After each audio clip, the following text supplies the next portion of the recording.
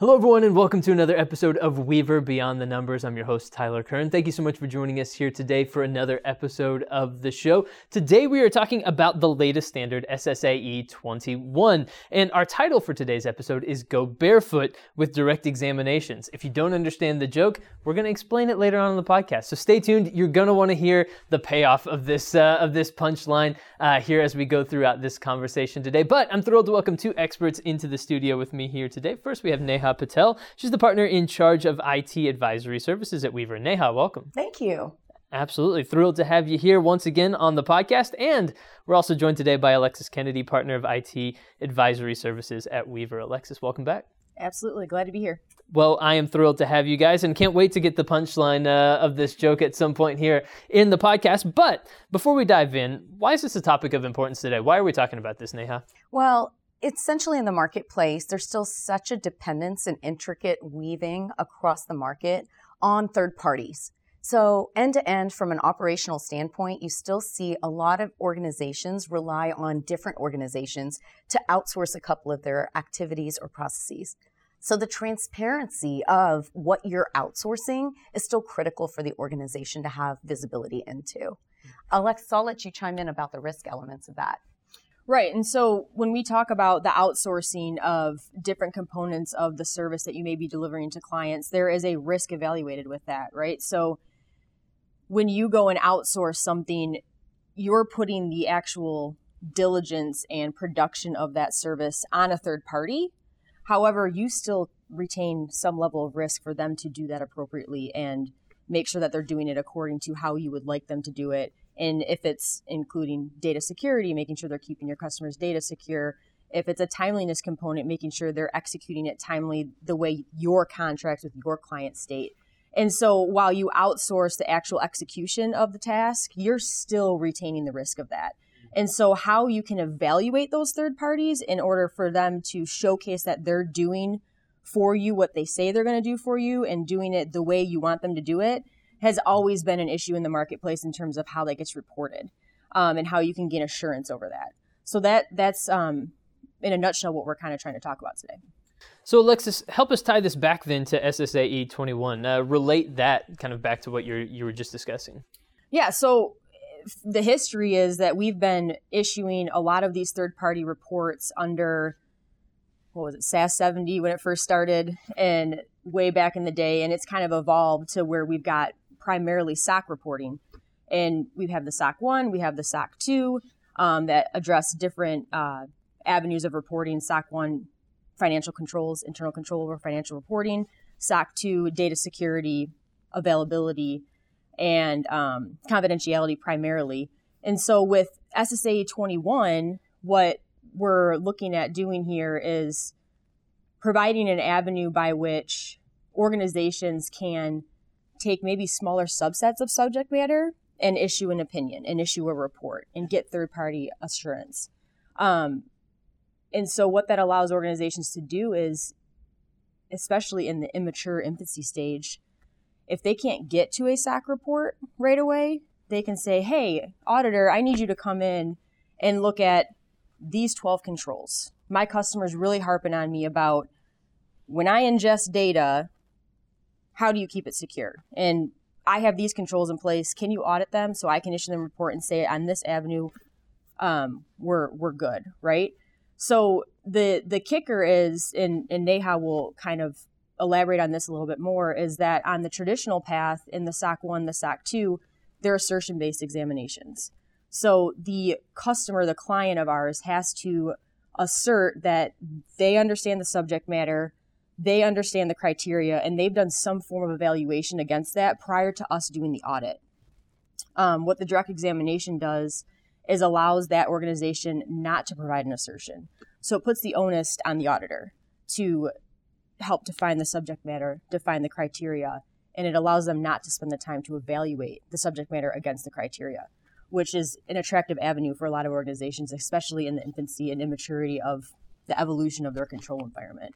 So I'll let Neha elaborate on that a little bit more. Well, yeah. And I mean, it probably comes back to the question of what is an assertion?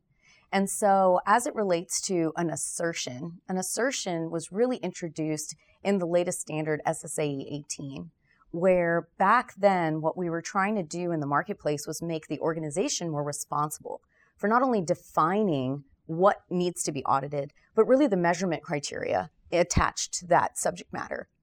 The direct examinations, SSAE 21, has now evolved that to a new conduit to be less about what management's defining and now more about what the auditor may be comfortable defining, and then still providing that same level of assurance.